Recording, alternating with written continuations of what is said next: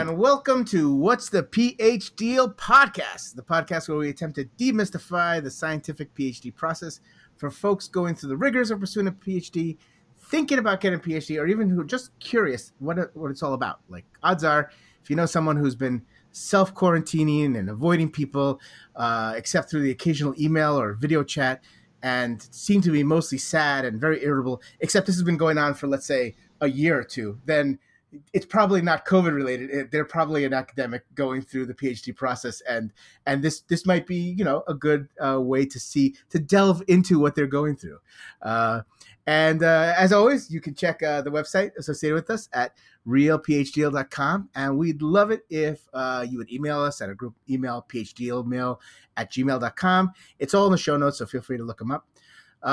We may just let you guys know, we may read parts of your email, may mention your name. So if you have anything in your email that you don't want us to read, let us know, and we'll definitely respect that.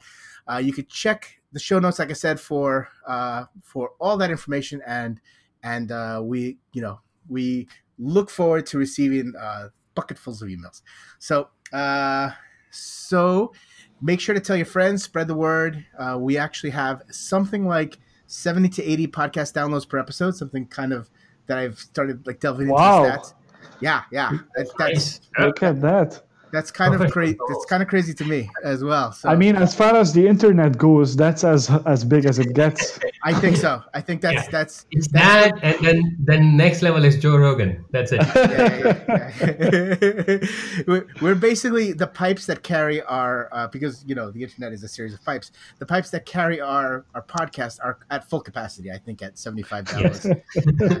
So that means we may even have like a half dozen real listeners that may not be my friends and family, because they're like so nice, and like, you know, and then get badgered by me and download the podcast. So thank you. And of course, before we get into it, I just want to throw a quick disclaimer that the podcast reflects our views and is no way meant to represent any of the views of any institutions or organizations that we're associated with. And we also admit we don't have the perfect or correct answer to every question, unless it's Elias in regards to Missouri-based trivia, because Elias, you know your enemy, right? That's of course, that's very important. I'm in-house Missouri expert on all things bad related to Missouri. Yeah. Well, I mean, you might as well just say all things related to Missouri, right? Like, to you, that's the same. Hey, I was being nice, but sure, that's what I And you know, we may not agree on everything amongst ourselves, but you know, even I find myself arguing with myself in the corner of a research lab from time to time. So take everything we say with a kilogram of salt, which is of course the SI unit, and that brings us into the last thing. We are all science or engineering-based PhDs, so our show is obviously going to cater and concentrate mostly on that type of PhD, but we think it's applicable to all PhD life. So with that said, let's get on to the episode. So I am your lead host for today, Lou Estevez, and I am joined today by, unfortunately, Liz couldn't be here, but to carry forth and sojourn into this difficult journey, we have the materials deposition wizard, who dominates electrochemistry and runs in Nobel laureate circles. I mean, this guy is kind of the famous guy of the group. We got Rajan Patel. What's up, Rajan? Thank you. What's up? You got the PhD godfather who crushes science and has it driven before him and hears the lamentations of the cosmos. Elias Nakuzi. What's up, Elias? Hello, Lou. I mean, this always feels like a WWE introduction or something.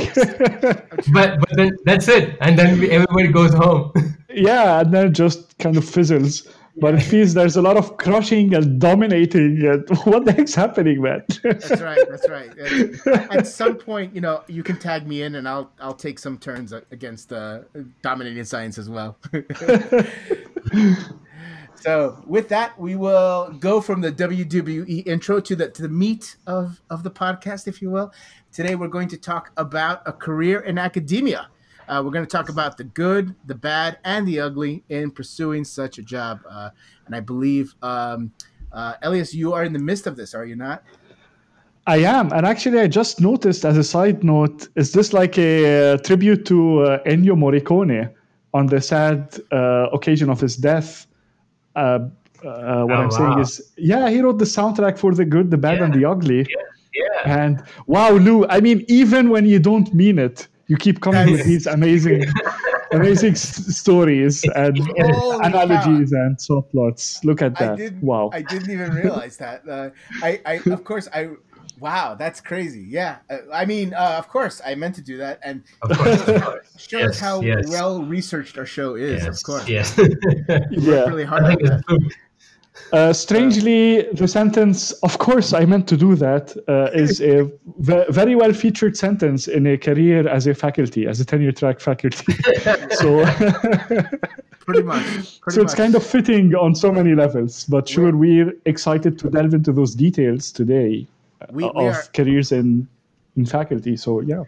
We're hitting the topic. We're just hitting it with the plum, like just jumping right into it perfectly. This is great. So our topic today was suggested by one of our emails we received from an actual listener who's not even related to one of us. So this is very exciting. Wow. So like I said, what? Yeah. So they asked and we delivered. So get your emails in, PhD Rinos. Like we're here waiting for whatever kind of suggestions you want. So hopefully we'll deliver on the request. So and before we get into the topic, I'm just going to do some bookkeeping, if you will, some PhD bookkeeping, and just kind of give you a state of the podcast, so to speak. We're 12 episodes in, I think, or at least before this one, and I think we've gotten 928 downloads. So that's using some quick math skills. That tells us we have roughly 77 downloads per episode. They go up and down, so that's kind of pretty exciting. I think we're actually reaching the masses. This is exciting. Still none from Missouri, by the way. So I think we've completely sealed that one off. But we have listeners from 35 different countries. That's awesome. Keep spreading the word. Really appreciate it. Thanks so much to our listeners. We've got new countries this month. I think we have Iceland, Malaysia, Sweden.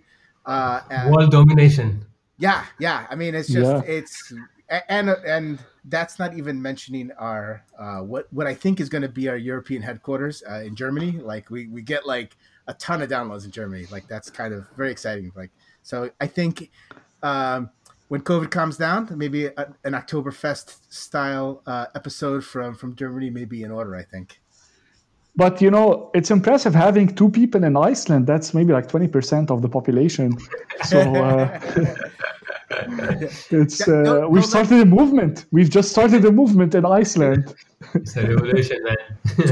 to our fragile Iceland listeners, do not let Elias's jokes scare you off. Like, don't worry. Like, we love you. Don't listen to it. We absolutely love you. We don't. By now I even forgot.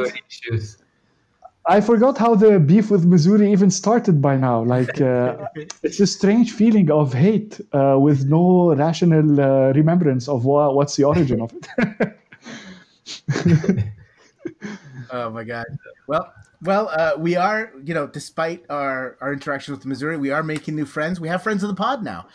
We have Enrica, who has a blog about guiding first-generation students. That is going to be on the show notes, but it's at first.gen.guide.com. And like I said, we'll put it in the show notes. So if you want to get some inside scoop on what it's like to pursue a PhD from a first-gen grad student, just jump on that. Great topic, by the way. And I agree. I totally agree. I'm curious to see what that website is about. I mean, it's such an important topic, and that's great to hear these voices and amplify them and learn more from different perspectives. Looking forward. I wish I knew about that website earlier when I was a grad student, first-gen grad student. Yeah. Same as well. Like, Elias, are you a first-gen grad student as well? I am, yes. It's easier to be a first-gen in Lebanon. I mean, my parents' generation, it was the Civil War generation in many ways, so it was kind of a tumultuous period in Lebanon. So, but yeah, I mean, just hearing different perspectives from folks and from different backgrounds and their journeys, and that's so nice about science in general. Like there are these Yeah. just universal things that we kind of all like, just the scientific method and pursuit of objective truth and just that journey, but then everyone has a different perspective on that journey, and it's great to hear those humanizing stories behind those hard, rigid scientific pursuits. So love it. Yeah, I agree, and it's really something to hear others talk, and I think maybe it's not a surprise that we're all first gen grad students. I think Liz may not be, but everybody feels completely thrown into this meat grinder kind of randomly, and I think if you're a first gen grad student, you don't have any older relatives that kind of are there to tell you, okay, well, worry about this, don't worry about that. So it just seems even crazier to at least it did to me. Like, it seemed like everybody knew what the deal was, what the PhD deal was, so to speak. And I just felt like I was like, I have no idea what's going on. Like, they're like, you have to choose an advisor. I'm like, is that important? And that's how completely out of it I was. It's just like, no, that's the most important thing in the universe. So yeah. So thank you, Enrica, and I just head on over and see what they got. We've also gotten some listener mail from Andres de los Reyes. This is good. I get to show off my ability to speak Spanish. I hope that's okay. Luis Estevez. Yeah, you struggled a little bit with that, but fine. You pulled it off at the end. Andres de los Reyes. ¿Qué pasa, mi amigo? It is. That was a cool email. He contacted us and told us about his book. He's got a book out called The Early Career Researcher's Toolbox. He covers insights into mentors, peer review, and landing a faculty job. So very pertinent to discussion today. Yeah, I haven't gone through the whole thing, but he takes a kind of interesting approach. I think he tries to use narrative tools commonly used in film to help early career researchers build their own research program. It sounds like a really interesting take. So it'll be in the show notes. Sounds like it. Yeah. So and I think he started following me on Twitter, and he which I am social media averse. Like, I don't know what I'm doing there, but he seems a lot more savvy. And he signed his name as Andy. So I guess what's up, Andy? Although I like Andres. Yes. By the way, Lou, you're just completely missing out on all the productive conversations happening on Twitter. Something like 99% of conversations on Twitter are incredibly productive. So it's a... Is that yeah. You see, that joke went right over my head because I'm like, maybe he's being truthful. I don't know. Like, I don't know anything about Twitter. But I should say, having not so long ago joined Twitter, there is actually it's especially in academic circles, it's a useful way to connect folks. And I noticed someone did a study on folks who have advocated for their research or shared them on Twitter more often than not get more citations for their papers, so they do reach a bigger audience. So that's a nice thing to know. Now, of course, there's another study that I read that you think that you're doing science communication and advocacy on Twitter, but what ends up happening is that it's such a polarizing platform. I mean, social media is in general, that most of the people you reach are like-minded people to begin with. And so you're kind of in that same circle or bubble at some level. But I mean, there's no doubt value in using these platforms productively, and I've seen it happen a lot. Just be nice to others, I guess, is a rule that works everywhere. hey, it's Bill and Ted's rule: be excellent to one another. That's always Bill and Ted. always applicable. Sounds cool. And speaking of being excellent to one another, we have another email from Isabel, who's actually a fellow Cornellian. That's near and dear to my heart. So I'm really excited. We have a Cornell, and I didn't even know her before this. So that makes it super exciting. And of course, as we know, Cornell was founded by Ezra Cornell, who, something to the order of 1,000 to 2,000 years ago, I think, Sure. proudly exclaimed, I would found an institution where any person can find instruction in any study. And then he added, and such a person will be put through the academic ringer and pushed to the edge of their respective breaking points, only to be exacerbated by the Ithacan lack of sunlight on constant awful weather. It was just a very profound kind of thing. I may have added the last part, but it it is true. Founded by Ezra Cornell, although not 1,000 years ago. But and Ithaca is absolutely gorgeous and awesome. For me, it was for pursuing a PhD, and some of my fondest memories are there. And so I was very excited to get the email from Isabel, and she wanted to tackle a more in-depth look at an academic career. So here we are. You got it, Isabel. We will do our best. So to start off, we have broken up this topic into 3 sections, and basically it's attempting to get a tenure track position as a professor, and we've broken it up into the good, the bad, and the ugly. So let's start off with the good. I think. Does anyone want to start off, or do you want me to start off, or? You were about to say something exciting, so go for it. All right. I feel like I'm hogging the spotlight, but I will say, to me, just hug it, man. Hug it. That's it. I'm taking it. You get to have your own research group. That is awesome. I mean, you have your own little fiefdom. You run it as you see fit. You get to basically decide what research you want to pursue. Of course, it's towards an end of securing the tenure track position, and we'll get into all that. But to me, this is the most exciting part. Like, if you are doing work as a PhD student and you're constantly thinking, I wish I was pursuing this, or I had the opportunity to do this, and maybe have some students to help me do X, Y, and Z, this might be the way to go. Because to me, this is the most exciting part about achieving a tenure track position. You get your own research group. You get to decide what you work on. I mean, what better thing can there be? At least that's what I think. What do you guys think about that?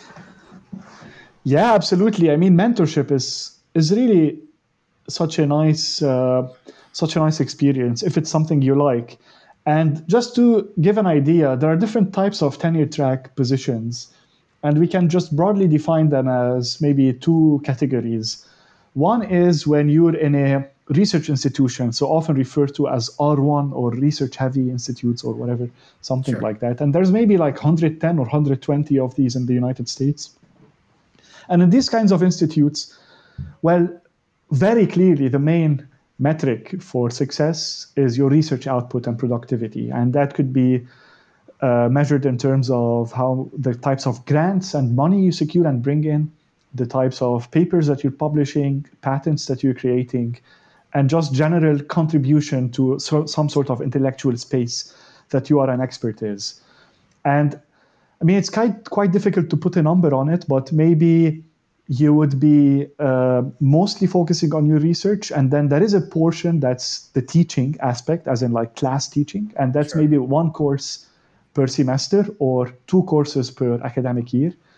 And then the third component of your job is the service, mostly academic service, which is serving on committees or faculty searches or some kind of outreach and things to that effect. So there are 3 prongs to this job: research, teaching, and service, but it's really very heavily research-oriented, 75% at least nominally research-oriented.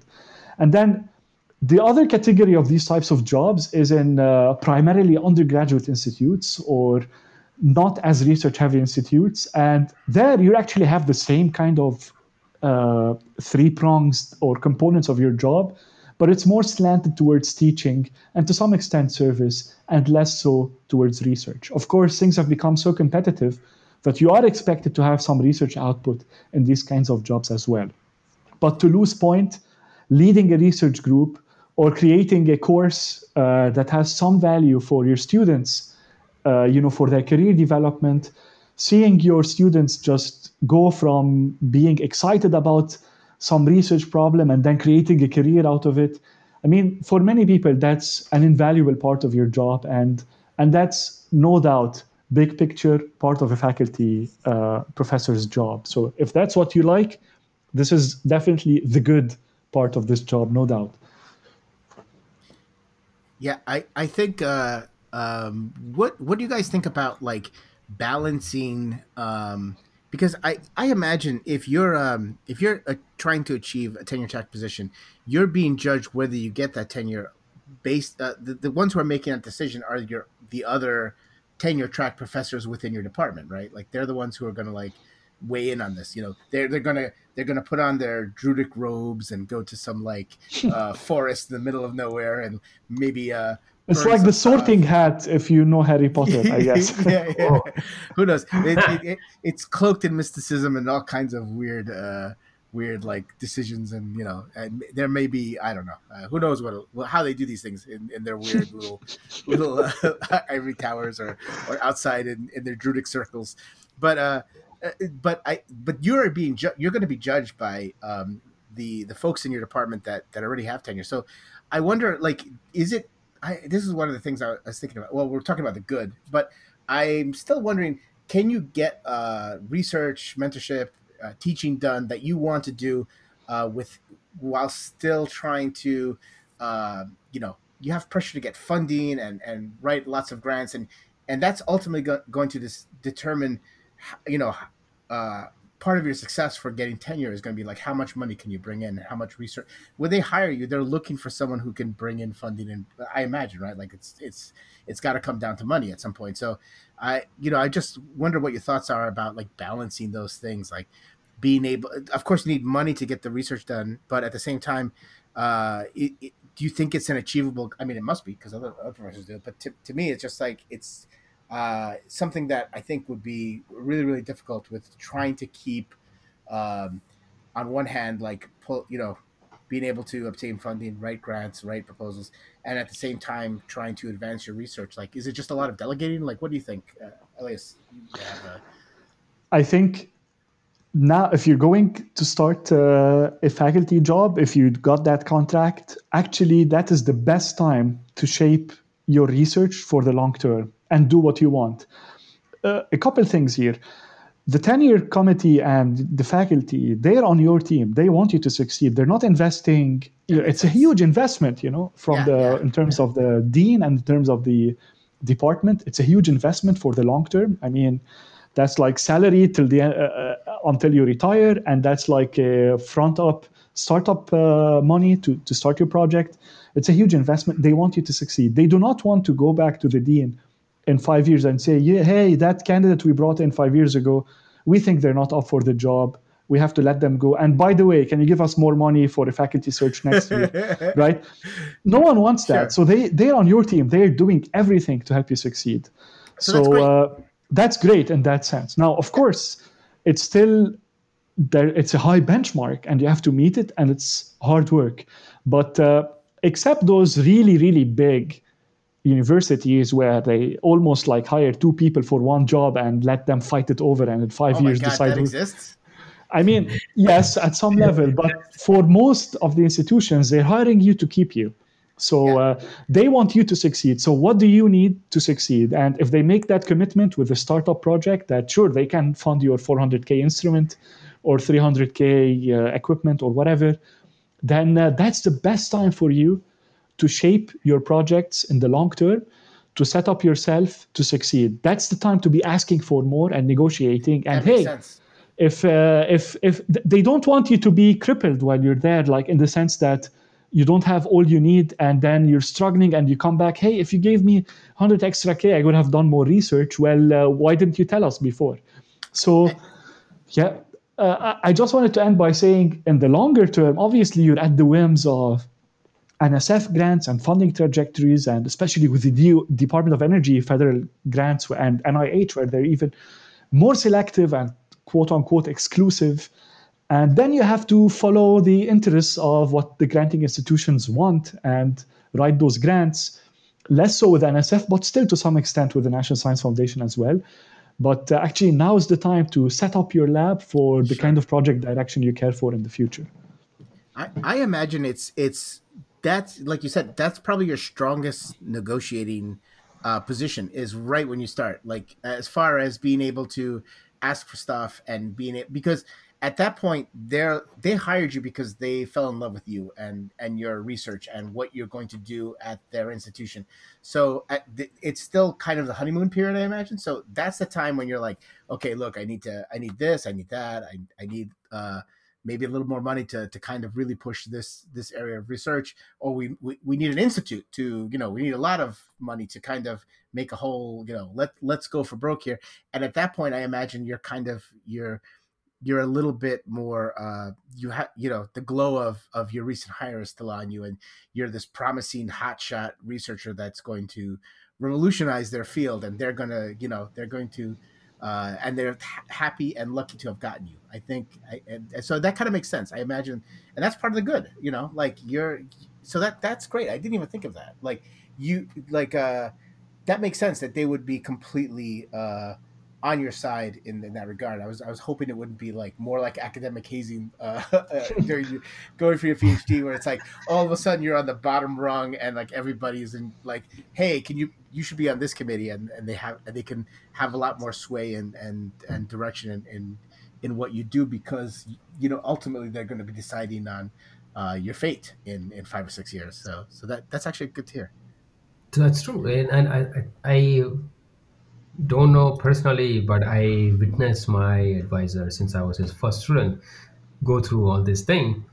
And in Missouri, Missouri S&T is not a for chemical engineering department. When I started, was not a bigger department at the time when we started, but it was in transition period, which later on got its own building and everything. But my advisor was able to get grants from other departments to do research. So they had because material science at Missouri S&T is huge. Aerospace engineering, those two are the biggest department at Missouri S&T, which attracts like they are probably top 5 when at least if you consider from Midwest to East side, because just the departments.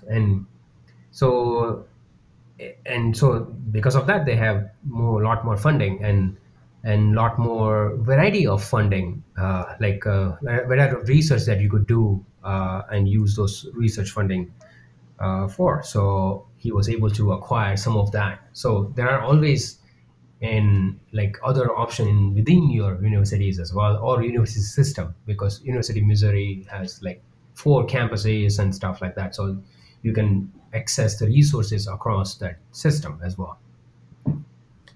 Yeah, and I while we're still on the topic of the good, let's. I think part of why a tenure track position is so great is not only do you have your job or career pretty much almost guaranteed for the next 30 or 40 years. So it's like Elias said, it's a huge investment. You have people who are basically telling you like, once you go through tenure and you get accepted, that's it. Like you are attached to that school and that community, and that can be really great too. Like now you're part of wherever it may be, whether it's even Missouri could be a wonderful place to raise family, have grow into the community, and basically and I think most schools, at least that's from what I've heard, you get some really nice benefits too. I think your kids' tuition is typically covered.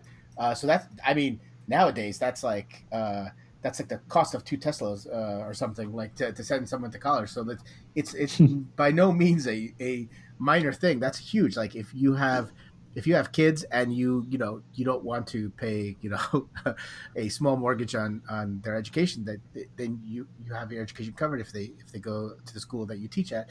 That's really nice, and you get to be part of the community, part of the landscape of the school, and you get to use the school and their resources. Like they have not just academically, but pushing your career. Like you get their PR, right? So they have, if you do something really nice, you have somebody like pushing your work out there and kind of getting it out so that the rest of the world can see it. Maybe you have resources like access to newspapers and news when you're doing pretty innovative work. So there's quite a bit you can that comes with this job, not just having a stable job and not just being able to do research, but there's so many little perks that just comes with you being essentially a fixture within this university and within the community, which I think is pretty nice as well.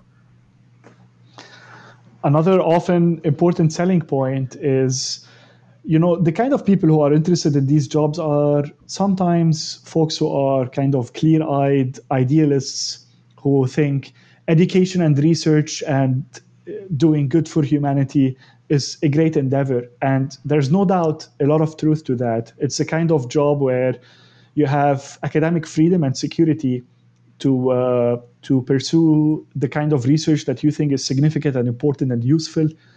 You get to be a mentor, hopefully a good mentor. Yes. And we are talking often on this show about the power imbalance between professor and student in academia. And so hopefully you remember what it was like on the other side of that, and then be a force for change and good. All of that is an incredible asset, and it is true about academia. But I did want to say, maybe that's a segue to the bad or the ugly. Now we're getting to the fun bad part. Okay, yeah. Yeah, that it's not as binary as you would think in that sense. It's not for everyone who finds this kind of job appealing because you have intellectual freedom and that you're different from quote unquote corporate America or like a different type of job in the private sector. It's important to not be naive about this. Academic politics can be incredibly brutal. And there is no everyone here is good and everyone there is bad. And obviously for human growth and development, we need companies and corporates and rewarding innovation and all that good stuff. And ideally, we need collaboration between the intellectual academics in their ivory towers and the folks in the private sector, right? And so what I would say is there's two sides of it. Yes, you can have your own, say, ideas that you live up to. This kind of job lends itself nicely for that.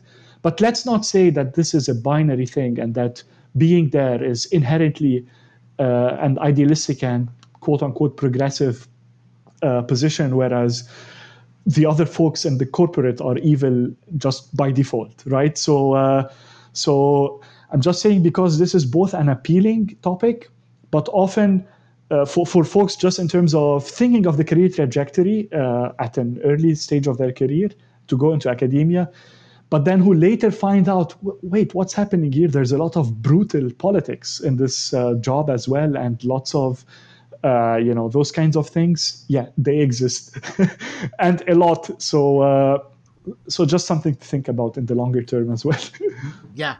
I mean, and it harkens back to what we're talking about being a first-gen grad student. Basically, for me, I remember going into grad school, and when I decided, I'm gonna go to grad school and become a researcher, I was talking to one of my friends who knew a little bit more about how academia works.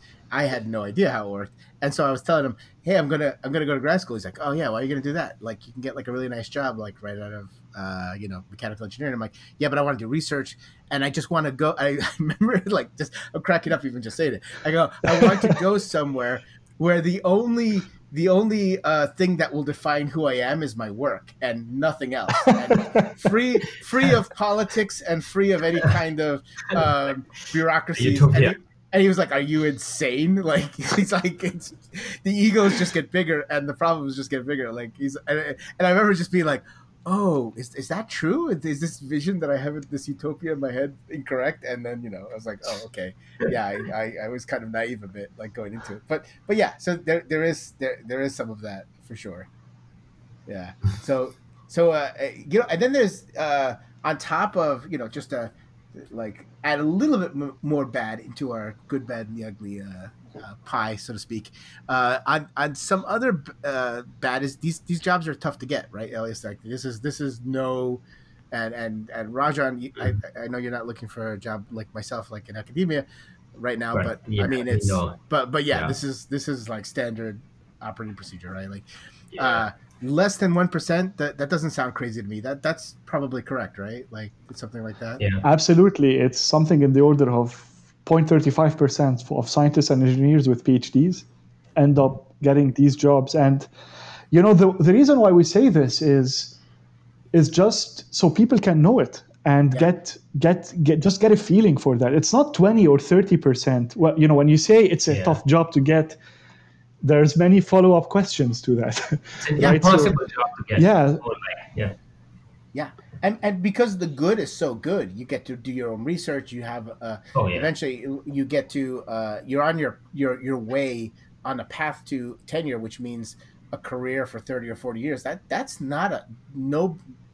You can't claim that just about anywhere else. Like that's a very unique thing to academia. So these are really tough to get because everybody wants them. And then as a result, it's not like there's what was it a third of a percent. So let's say you have 300 plus people interviewing for the same job. That it's not like, hey, 200 of them are terrible, and there's like and then there's a top 100 that's okay, and then the top 10 is really good. It's like, no, you're dealing with like 100 or more really, really well qualified like folks that you're going up against. So it's a highly competitive landscape. It's not like it narrows down much. I mean, you're constantly in competition with for a few spots with a lot of very, very overqualified folks. So it's a tough gig to get. I mean, you have to go up against Elias. I mean, good luck. I mean, Elias. I know, yeah. Yeah, that's what the candidates for the same jobs I interviewed for said, but they ended up getting the job. So. I interviewed in the previous cycle. Was the first time I applied for jobs, and I was quite excited. I thought it was a positive response. I later learned that it was one of the best times to be applying. So departments were expanding in terms of just the number of positions open. Oh, gotcha. So I counted something like, for example, I'm a physical chemist. There were maybe 10 to 15 PChem jobs in research institutes in the US. And on top of that, there were maybe 20 to 25 open chemistry jobs in the US. Now, if that doesn't sound like a lot, actually it is for this kind of business.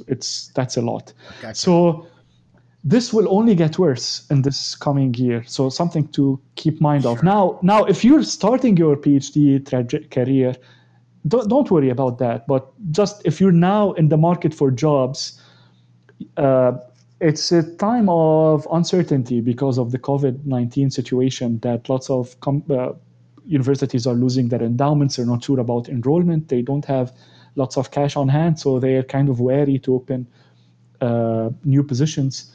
To give you an idea, during the 2008 crash, the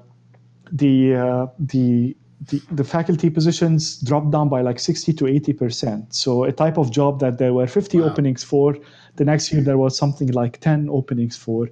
And just talking with professors and folks who used to be on faculty committees, I'm learning that one should expect something similar now in the coming year and actually 2 years. It's kind of like a lagging indicator. But if you're starting your PhD now, hey, maybe that's when the market for faculty positions would be recovering, is by the time you end your graduate studies. So just to give you a heads up on just the situation at the moment versus in 5 years or so, these things go in cycles. And of course, one thing to say is that the enrollment in graduate school happens in reverse. So the positions for grad programs actually increase when there's a recession, because folks who would otherwise be jumping into the market quickly from their bachelor's degrees, if it's a slower market, they would go for a higher degree. So if you're starting up your tenure track position, now is a great time because there's a lot of talent that's coming in. So it's interesting just to know a little bit of that landscape as you navigate it. But go for the job if you like it, but just know a little bit about the odds for it. Yeah. That's a good point. I mean, if you want the position, you just go for it. It's interesting to know these things, but it's almost impossible to game for it, right? Like, you don't want to be like, okay, I'm going to anticipate there's a recession coming here, and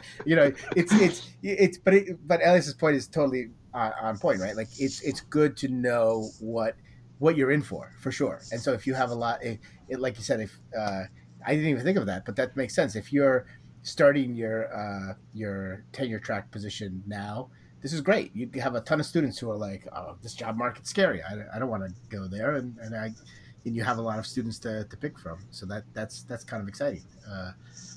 But yeah, I mean, it's not going to be easy no matter what. Like even the best case scenario, I'm sure these jobs are really, really tough. I mean, the bad is that part of the bad, I think, is inescapable with this kind of a trainer track position. It's like, good luck. It's really tough. And then if you get the position, then you are right away, the clock's ticking, right? Like all of a sudden you're going to have to, at some point, try to get tenure, right? So whether 5 or 6 years or something like that. So right away, you kind of, I think you, and Ellie, maybe you can speak more on this, or Rajan, if you know a bit more about this as well. Like this is outside of my wheelhouse a bit, but I imagine you already have a plan pretty much to be like, okay, this is what I have to do.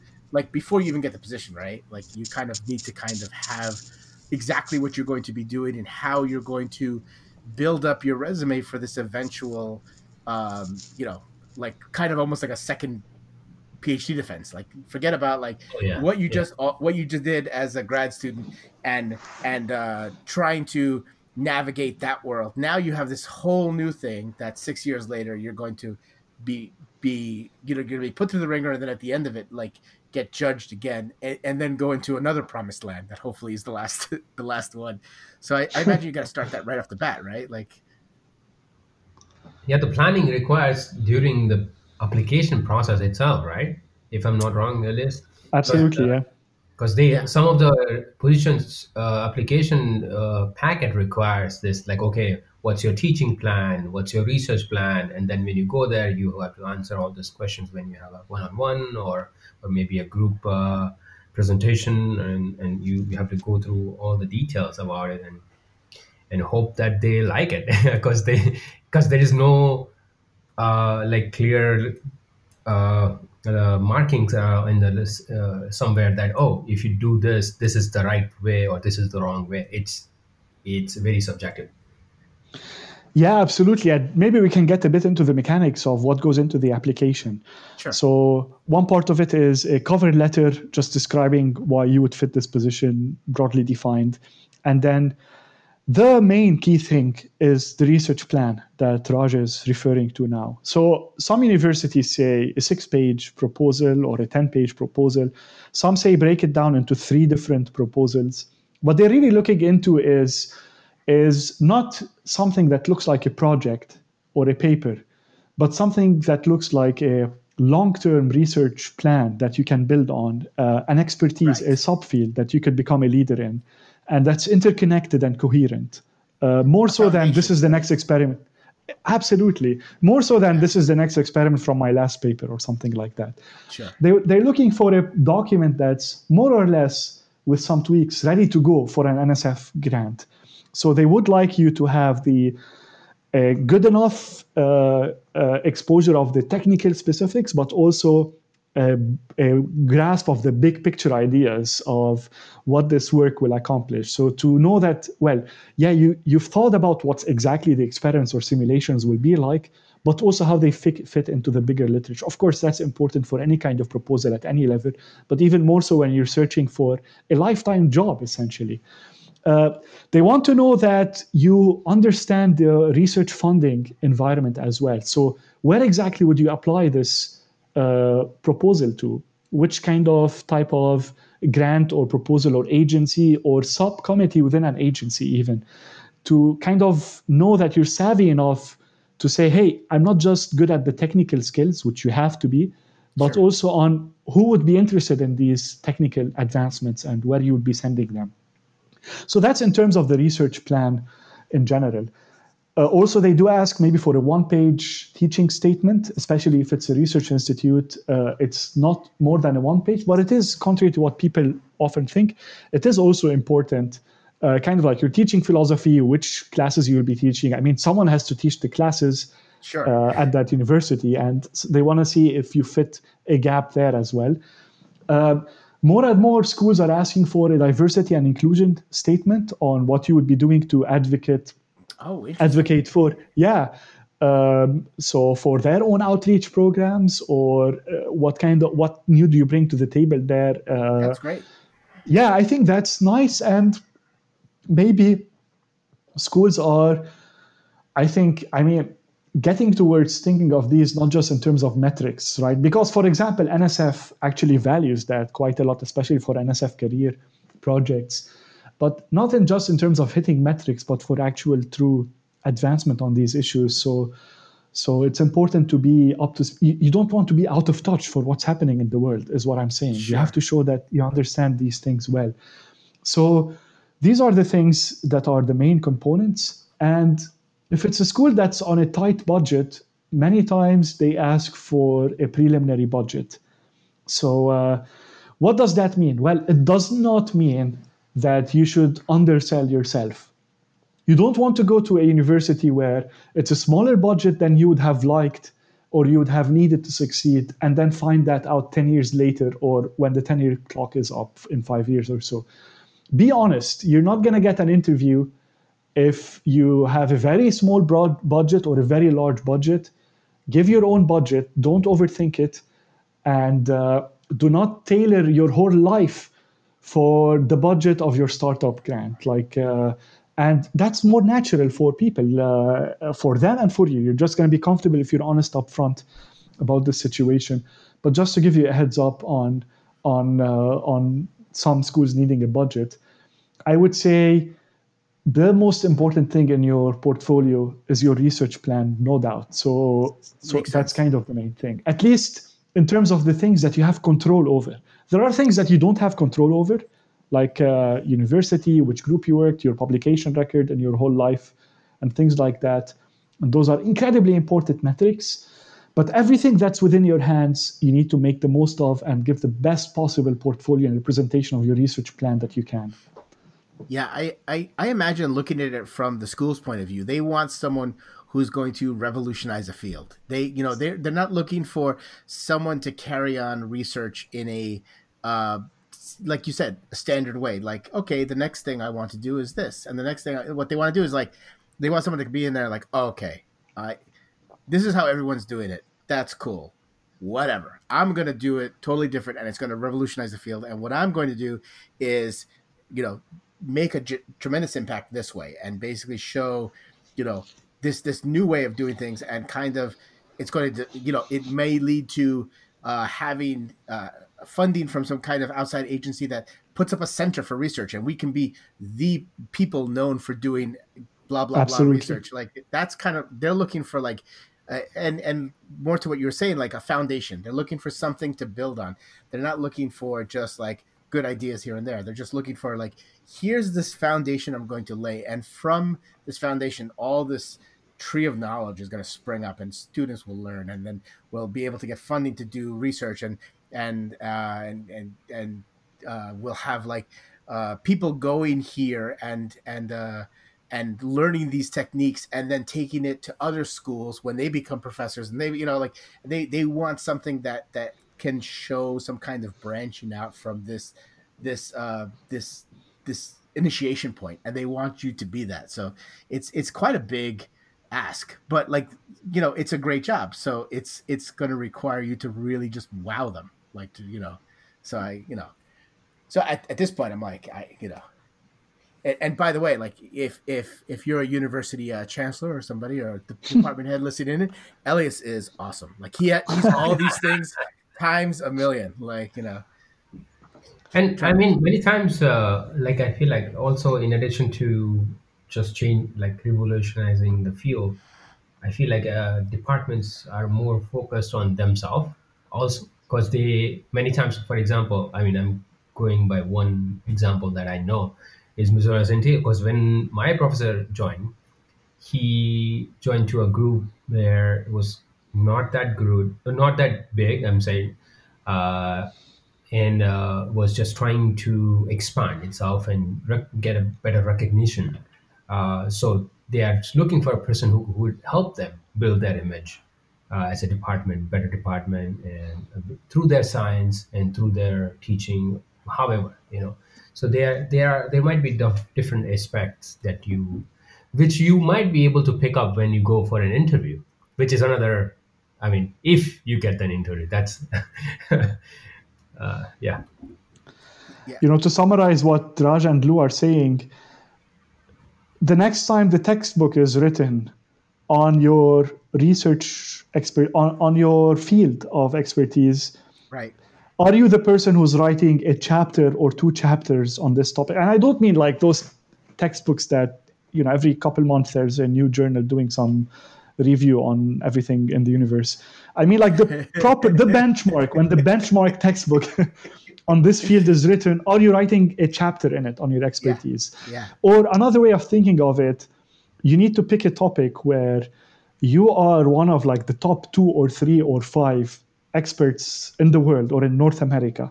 And it has to be not too small that no one cares about it. So be ambitious, but it has to be not too broad that like batteries in general, Right. That's not how you start a tenure position, but find a niche that's meaningful, significant, but also your baby, that you're going to be the expert on this now and 20 years from now. So, yeah. And just I have a question, like something that you may know because you're in the middle of it, Elias. But how do you differentiate yourself from what your advisor was doing, and when you did a postdoc, you're working under somebody as well, and so like I imagine you can't just say, hey, I'm going to be doing, like for me, like my advisor was Professor Gianellis, and I mean like I'm going to do his work, but like with this, it's like it has to be something. I imagine this, and this could be really tough. Like I imagine, like, and thus falls into the bad category. You have to, somehow pull this parlor trick almost of being really, really good at something as a PhD student, and then continue it onto your postdoc, and then say, forget all that. I'm going to do something that's revolutionary and different. Sure, I use this stuff to kind of inform what I'm going to do, but it's going to be complete. So you have to kind of almost reinvent yourself in a way, so that you're not just repeating what somebody else is doing, right? Absolutely, you hit the nail on the head. Oh, that you need to. No, you really did. You need to be You're saying exactly what you said. 2 contradictory things. You're saying, hey, I'm an expert in this because I come from this place and this lab. That's but right. By the way, I'm going to be doing something completely different because I'm independent, right? And that's the thing. There are ways where you can, leading up to your position, show that independence. One is if you can secure a research grant yourself, for example, for your postdoc fellowship or something like that. Good call. Yeah, if you can demonstrate that you've written proposals, ideally that you were a PI on a proposal and you secured it and those were your ideas, that's one. 2 is do not undervalue recommendation letters from your advisors and the value of those as well. So if you really are that person and your advisors are vouching for you being that person, and in the interview process you're really coming off as an independent, agile thinker, then you probably are. So these are smart people interviewing you, and these characteristics come across in an interview. So that's the second thing. Thirdly, if it's possible for you, if in any way your institution allows it, or if it's possible, things like collaborating on projects where your expertise was useful in a consulting capacity or in some experiment, that you're on papers that your advisor isn't even on, for example. So folks are reaching out to you for your specific expertise. That helps. If you're a corresponding author or co-corresponding author along with your advisor on a project, because you really have led that project, that helps. And, when you're a graduate student, first year, second year, you don't even can fathom you yourself being a corresponding author on a paper. But when you're a senior level postdoc and you're searching for those jobs, discuss with your advisor. If you got the money for it, or if you really led the intellectual development of that project, ask if you can be placed as a co-corresponding author. That really shows leadership and independence of thought. It really gives you strong claim when you go to that interview that, hey, I didn't just follow the lead of my advisor. I actually came up with these ideas. So there's a lot of ways to try to augment this independence of your work as well. I see. You got to show that even while you're working for someone, you got to show that you're still pushing some aspects of the work, or there's things that are your babies, basically, that you came up with, that you figured out, and that you kind of were the main person spearheading something. Yeah, and another way to show exactly that is, so I mentioned that, for example, universities might be asking for 3 proposals. Well, one of them could be a safety net proposal. That's kind of an extension of what you've been doing. So this is going to give you papers. You see the light at the end of the tunnel. You're not just completely shooting in the dark. Sure. So if you have some kind of that, that's fine. But proposals 2 and 3 can be where you take more risks and show your independence, right? So you can play that game, which you actually have to do when you get that position. Right. Right. You have to manage risk. And so sometimes, I mean, the sad reality of life is that just understanding these soft messages and soft skills and playing the game often correlates with success. I mean, for better or for worse, it's not just knowing more science that ensures more success, but managing risk as well. Doing a project that gives you a paper versus a project that defines you completely, but is a high risk, and showing that you understand that balance really shows that you have enough expertise, but at the same time, you're independent as well. Gotcha. And just to kind of continue with the theme and get everybody up to speed, basically the skeletal structure of pursuing a tenure track position is that, you know, you get the job. That's exciting for, I imagine, like 2 seconds, right? And then you're like, oh no, now I gotta worry about doing all the stuff that I said I was gonna do. And I imagine you I think I actually just for the record, I did a little bit of research. I did a Google search and found out what a typical tenure track position path is, and I found out that after the second or third year, you come up to an initial review, right? So like your contract is given to you for like 2 or 3 years, and then you come up to like kind of like a mid tenure track review, and then apparently that can vary. Like it can be just pretty perfunctory and like, okay, yeah, everything seems in order, great, keep doing what you're doing. Or it could be just like putting you through the ringer, like, you know, like you're almost like a mini tenure kind of that you're going through as well. Then when you get through that, if you pass that, now you actually have to worry about the actual tenure review process that you're halfway through, and you get a new contract to go to that.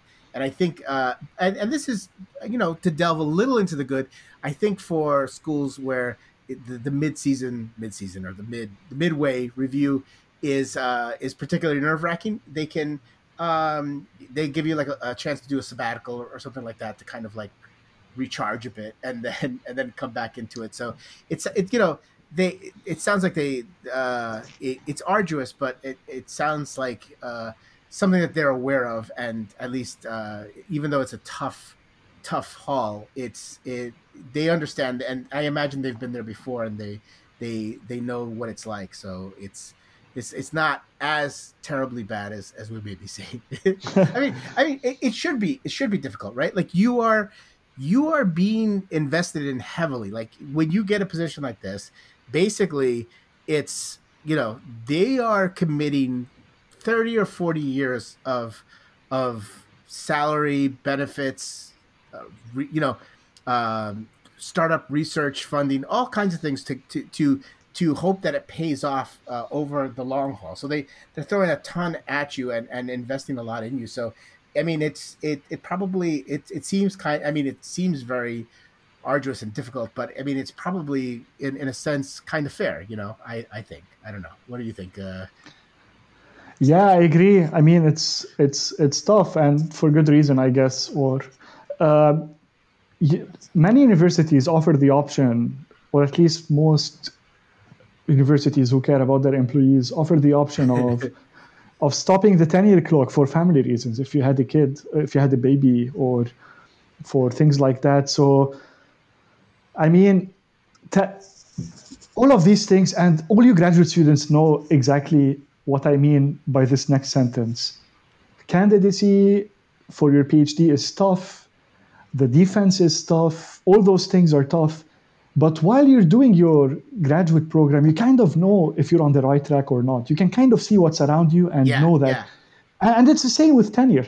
It's not as if during that mid tenure review, which is often within the department, so not necessarily with the dean themselves as well.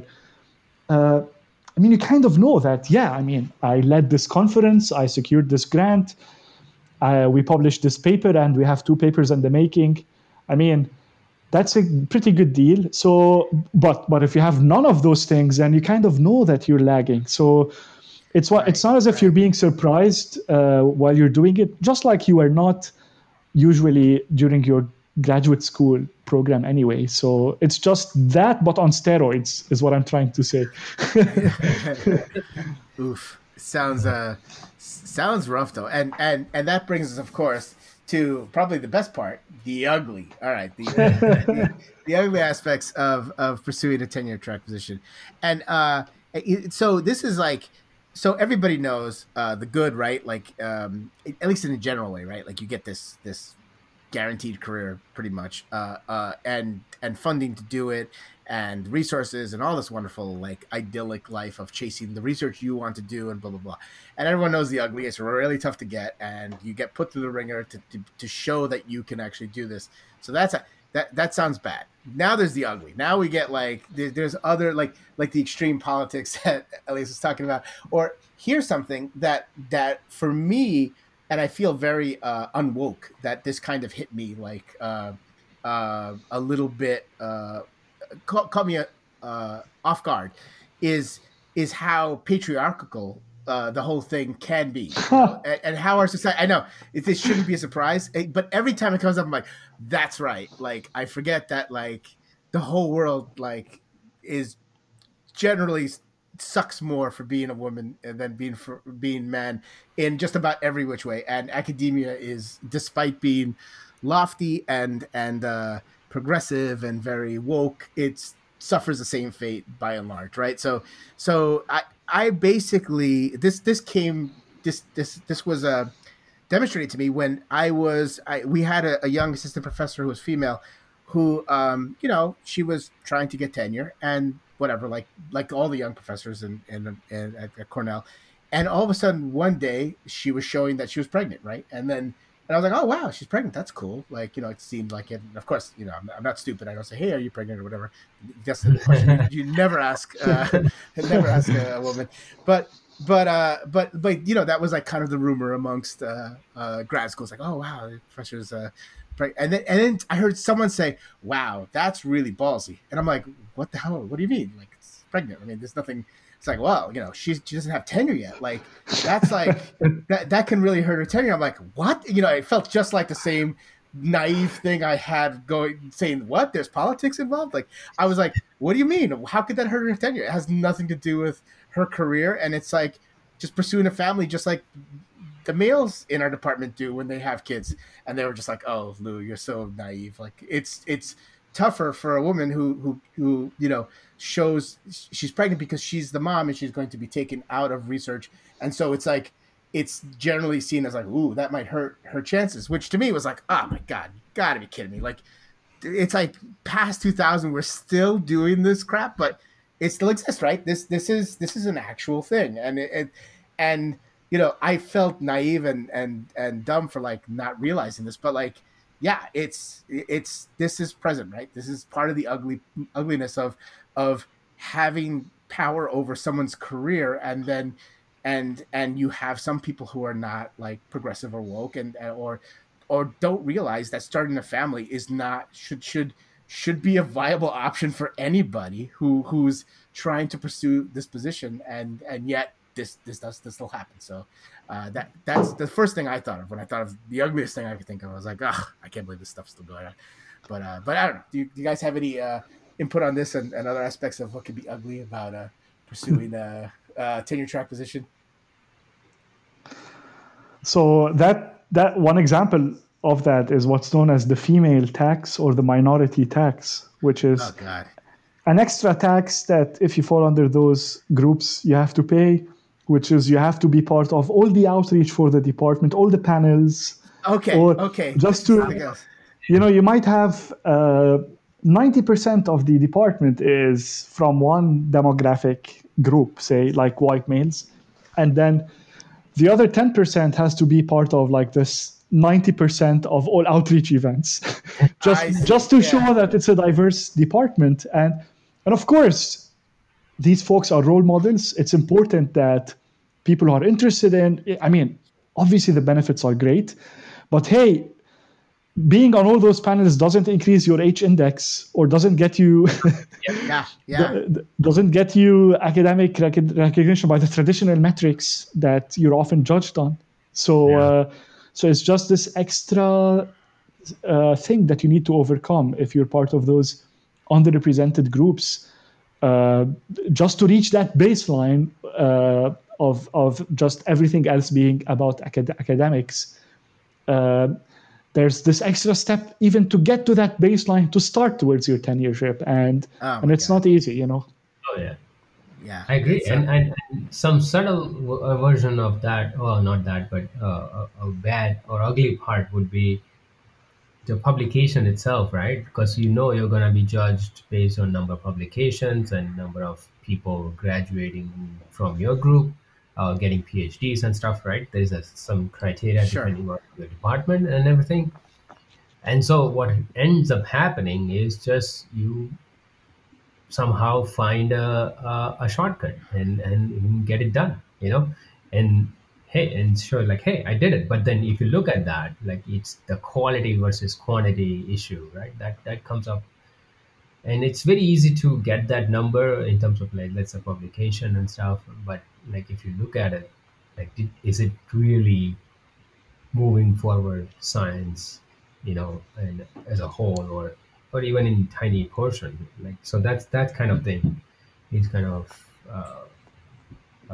hidden in this some cases. Absolutely. I mean, to go back to when I was in the kind of good / segue towards bad, when I was talking about the, like, for folks who thinks it's a very principled position and ethical position, and it can very much be.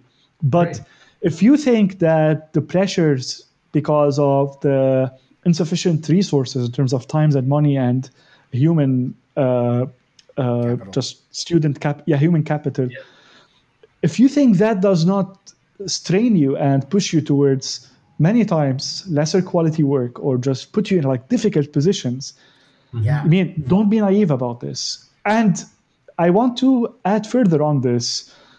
You have all that pressure to publish and pressure to deliver.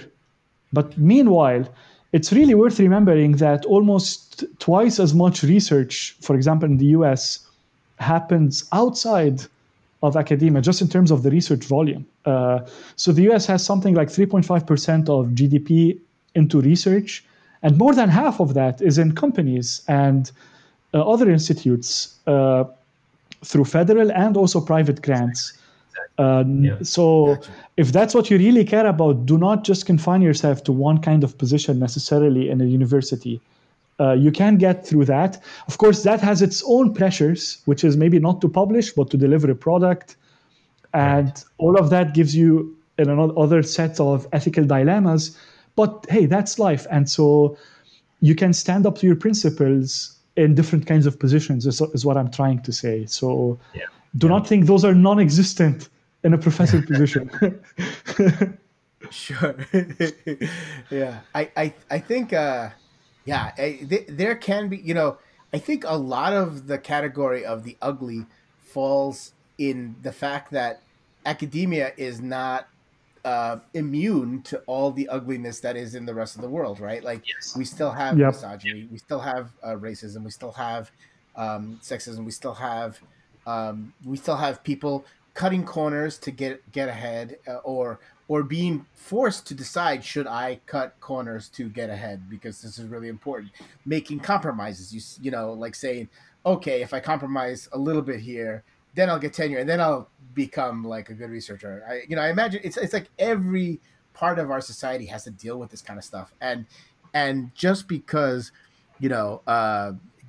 academics or academia are held in this kind of like almost doing it for the love of science, and everything else is is secondary and held in high esteem, it doesn't mean that they're still human beings. They still have incentives to kind of make the same mistakes that police officers, teachers, firemen, what anybody like has these. They're all stressful jobs, and they all come with different incentives. And they're the people in them are the same fallible people that do any other job. So you have to somehow get by that, and just like any other job, just stand by your ideals and stand by your what you think is important, and persevere despite there humans being involved. Like, unfortunately, we're always going to be involved in these things. Like, so we're always going to have to deal with this. Yeah, and one of the things and this is something I wanted to talk about too. Like, I the human beings, these annoying species, they also exist within not just as professors and academics, but also within the bureaucracy of a university, right? And they're incentivized to, I think more so now than previously, make money. It's like this idea of like keeping these endowments full of money and having money to be able to chase things. So and I wanted to kind of ask and see what your point is, but what your viewpoint on this is. But I wanted to know, do you think, I think there's been more of a push towards hiring non-tenure track professors to kind of fill in some of this teaching load, and maybe not have to hire someone on a tenure track position, and thus not have to commit 30 or 40 years of salary, and have, like, basically, because there's such a huge glut of qualified people looking for teaching jobs. Like, I imagine that if you can't get a position and you want to be in academia, and a school says, okay, we can't offer you a tenure track position, but you can be a lecturer or a professor, an adjunct professor in this department teaching this, and then maybe it can be a gateway to getting a tenure track. You may just jump on it. You may be like, okay, sure, that's my way in. And so I can imagine they are able to take care of teaching, having very competent teachers, very smart PhDs. Like we said, there's a lot of smart people that don't get these jobs, and then handle that aspect of it, still be able to teach their students, bring in the tuition that the students get in, and not have to make this kind of commitment. So I wonder what your thoughts on this, you guys, especially Elias, since you're like in the middle of this. Is this something that you find that jobs are starting to disappear, tenure track jobs, and you start to see more lecturer type jobs or adjunct professors?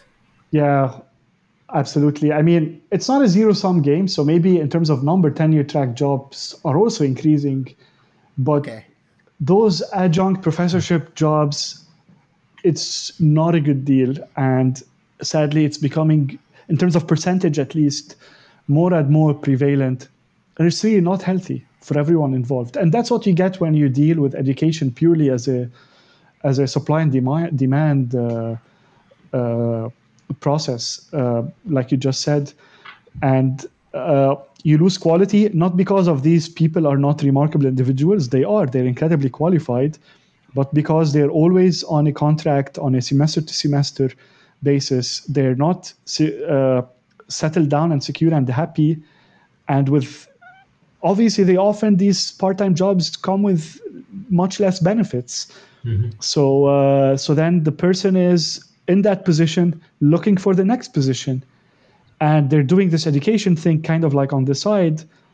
And I mean, that's a recipe in the long term for disaster. And so it's not a great situation. And like, to your point earlier, it reminds me of, I forgot who said this, but he said of Harvard that it's essentially a hedge fund with a small university attached to it.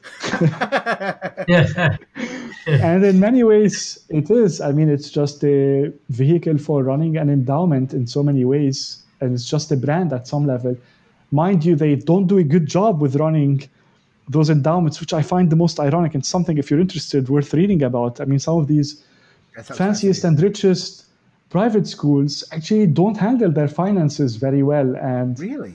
Well, Yeah, I mean, in many ways. I mean, they're in terms of just how they actively manage their investment, end up being not so great in terms of return on investment, and it comes at the detriment of the school becoming less and less a vehicle for education and more like a brand that they're selling. And of course, they get away with it because it's a good brand. And sure, it's actually still a good quality education, but also more so a launching pad for your career, more so than an incredibly quality education that you don't get at Ohio State or whatever. I mean, Oh, right. right? That's So not it's true. not that. So, but yeah. So look, there are so many problems in academia. I'm still going for it. I still think it's a great job, and obviously, so many things I like about life I can accomplish there. And hey, maybe I'm too naive, but maybe in 2 or 3 or 10 years I will be saying something else. But I'm not trying to say all of this to discourage people from applying, but it's important to know this stuff. Also, you go in stronger if you know that stuff in advance. And yeah, to your point, Lou, yeah, this adjunct system is just not a good shortcut for everyone involved. And sadly, it's becoming more and more prevalent. Unless you're a physical chemist looking for the same jobs that Elias is going for, then we're trying to discourage it. Then I think the semiconductor industry is actually looking for folks. Yeah. So I think the only other thing, as far as the ugly category I could think of, and this I found out. Oh, and by the way, I had a question. So with these endowments, these mismanaged endowments, how does Cornell do? Like in your research and your reading, are they handling it okay? I can neither confirm nor deny that I know anything about this. Nice. Okay. I'm gonna call my peeps over there and be like, hey, what's going on? I heard you have these money problems. Elias has been telling me. But there is another ugly aspect that schools can do, and these have to do with smaller departments. And sometimes it's, tenure is guaranteed, right? Sort of, right? There's ways it cannot be guaranteed. And this is part of the ugly too. So you have this 30, 40 year guaranteed position, sort of, for the most part. But if you're this is just one way it can happen.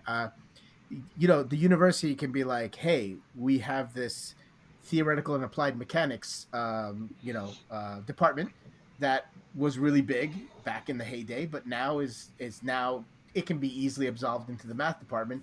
So let's just do that, and let's do away with theoretical applied mechanics, and then just have those professors go into the math department. You're like, okay, that makes sense. Sure, why not? Well, now the department's dissolved. Now you no longer have tenure. Now you have to kind of show that you deserve of tenure, and then if they decide, they can just be like, no, we don't really want to pay your salary anymore.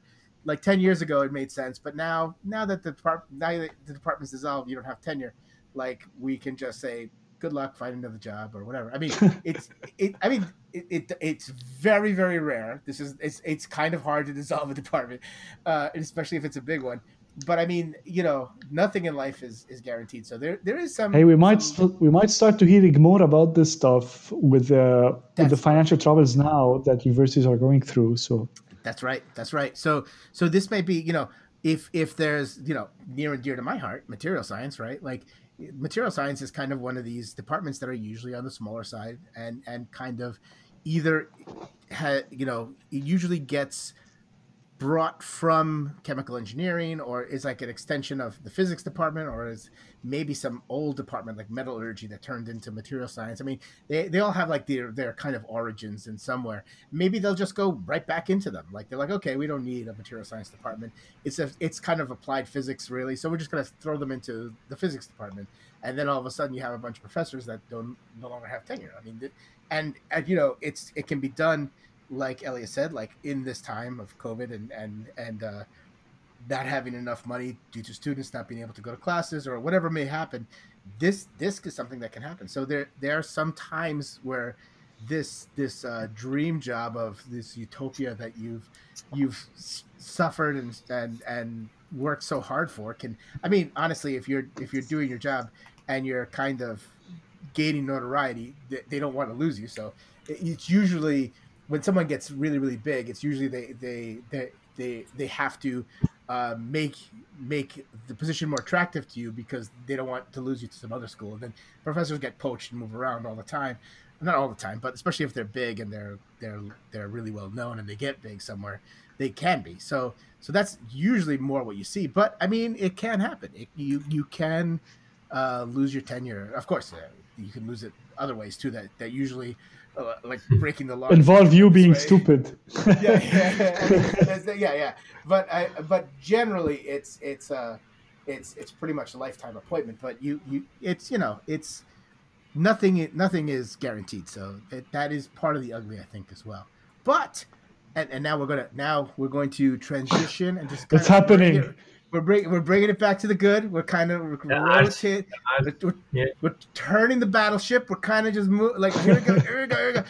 But it is an incredible position. Oh, very nice. It is. Oh, this is great. It is the dream job, so to speak, of so many PhD students. You get to dictate what you're going to work on. You get completely to delve into every little nook and cranny. Once you have tenure, you can be like, I want to delve into this like really hardcore. And you know what? I don't need a giant group. I just need a small little group of researchers, and we're just going to do some bunch of theoretical work and just really dive in. Boom, no problem. Like it's your show. Like that is incredible. There's no other job like this in PhD-dom like that you have this kind of making up words here. PhD-dom, nice. Yeah, in PhD-dom, there's nothing like this where you get to dictate what you want to do, and they pay you to do it for decades, and they just like, yeah, it's your show, go for it, Elias. Like, hey, I want to just take insects and coat them in gold and then stick them in SEM and just look at them. Like, sure, go to town. I mean, obviously, like that's probably not what's going to happen. But like, you have this tremendous freedom that is, and you have the university pushing you, and you are feeling, you're probably doing some of the best work you can possibly do, and because you've had to work so hard to get there. You can't help but have gotten pretty good at what you're doing. So now you're like one of these people that are dictating, to quote Elias, what's being written in the textbooks. That's amazing. You are writing, it's equivalent to a historian writing history. You are actually saying, this is the science that we're going to pass down from generations and generations, and your stuff is going to be taught. It's so funny. Growing up, like during undergrad, like I used to look at those graphs, and with a comparative chart, with the different people's theory and their one line in that graph, and then and at some point I realized that, oh wow, this is somebody's research, like 10 years of research, which allowed them to be on this graph as one data point. And it's just incredible that now you are going to be that data point. Yeah. So you heard it here, folks. If you want to be that data point in that book, go for a tenure track position. That's right. You want to, you want to be, the Navier-Stokes equations. You want to be Navier, you want to be Stokes. Wow, yeah. Go for it, man. Like that's you get to be the one who dictates what kids will be tortured by when they're going as undergrads. They're like, oh, this is annoying. Who came up with this? Well, it was you. You did that. That's exciting to me. I think that's one of the coolest things about the job. Not to those kids, but for you, yes. Well, kids are going to hate you. Once the PhD does not condone torturing undergrads in any kind of just for the record. But I think that's it's special, right? It's tough to get, but for a reason, because they're just amazing jobs. So kudos to you, Elias, for like heading down that path. Keep us updated. Let us know how it goes. And PhD Nation is waiting. Like they're on the edge of their seats. Like what misadventures are you going to get into? It's we're all excited. So I know. So I think Kingdom. So anything else, guys? Like any other things you want to get, talk about? This was great. I hope Isabella finds an answer to her question in this episode, and we'd love to get feedback if there were things we didn't touch upon. Yes. Yeah. Let us know if we handled your questions. We did our best. We may even in the future have like some guests, and if we can grab one of these assistant professors in the middle of going for their tenure track, that might be something we do in the future. And I know a few that are going through it, and so I'm sure I think they have lots of time, so I'm sure they're like, hey, sure, they are free. Sure, like what? I got a whole afternoon totally open. Like, just let me know. Like I can dedicate as much time as I want. Like I'm sure they have tons of time. But thanks again for another great episode. Thank you, panel, for bringing your A game as usual. You have passed my tenure track committee. Wow. I have dubbed you fully tenured members of the What's the PH Deal podcast. High honors. Yes. Now you can start slacking off. You don't have to worry about anything. Awesome. So thanks, PHDL Nation. Thank you for listening to another episode. Of course, any questions, comments, anything, send it over to the email in the show notes. And with that, we will say keep on rocking, be excellent to one another, and rock on, everybody. Bye, Elias. Bye, Rajan. Adios. Woo.